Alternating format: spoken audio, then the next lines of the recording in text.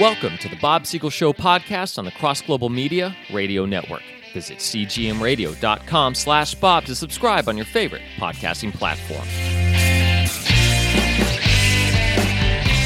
Well, there's a new development in our two-tiered justice system where there's certain rules for conservatives and Republicans and others for Democrats, particularly Democrats who are still in office. As you know, President Trump's home in Mar-a-Lago had been raided by the FBI. This led to one of the multiple trials he's going through right now, having to do with classified documents that he took home with him after he left the White House. Well, Biden had done the same thing. They were in his garage. They were in his car. They were all over his home. Only President Trump had a right to do this. This was something President Bill Clinton had argued for in court and had won. The president has discretion over what to declassify under the Presidential Records Act. Biden, however, was a senator when he brought this stuff home and a vice president when he brought other stuff home. Anyway, this has been public knowledge about Biden for a while. Under criticism for not investigating Biden, Attorney General Merrick Garland finally appointed a special counsel. I really didn't think anything would come of this, and nothing did come of it other than a travesty. I guess you could say that's something. I'm reading from the Washington Post, and these were the findings. President Biden broke the law willfully, quote unquote, presenting, quote unquote, serious risks to national security, but he's too senile to put on the stand. That's the bottom line of Special Counsel Robert Hur's report on the president's mishandling of classified documents. Got that? Translation? He's guilty as sin, but we're not going to prosecute him because we think a jury would be sympathetic to him. So what's the point? Here's another quotation from Robert Hur's report. This had to do with little nuggets coming out during his interview with Biden. He did not remember when he was vice president, forgetting on the first day of the interview when his term ended. If it was 2013, when did I stop being vice president? And forgetting on the second day of the interview when his term began. In 2009, am I still vice president? And he did not remember even within several years when his son, Beau, died. So the findings of the special prosecutor is that the jury's going to find a well-meaning elderly man with a poor memory. For this reason, the charges are not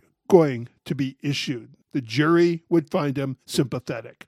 Okay, let's unpack this. And I'm sure I'm not telling you anything you don't already know. We'd be in a sad state of affairs in this country if you don't already know this, and yet making the obvious obvious is what I do. First of all, it is not the place of a prosecutor to anticipate what the jury is going to decide. That's up to the jury. That's sometimes up to the judge. And yes, President Biden is mentally evaporating rapidly. That's very apparent. But we're talking about stuff that happened years ago when he did have full faculties. He was never the brightest tool in the shed, but he was not mentally declining when this stuff happened. In fact, that was the finding. He did this willfully. They're not saying, well, he was an old man, he couldn't think, he didn't know what he was doing. No, he did it willfully. He committed the crime. Finally, and I cannot overstate this, if he's too incompetent to stand trial, he's too incompetent to be president, to be the leader of the free world, to take stands against China and Russia and Iran. He's too incompetent to have our nuclear codes, to be our commander-in-chief. He's too incompetent to be the final decision if we're going to blast off some missile. Yes, this is Bob Siegel making the obvious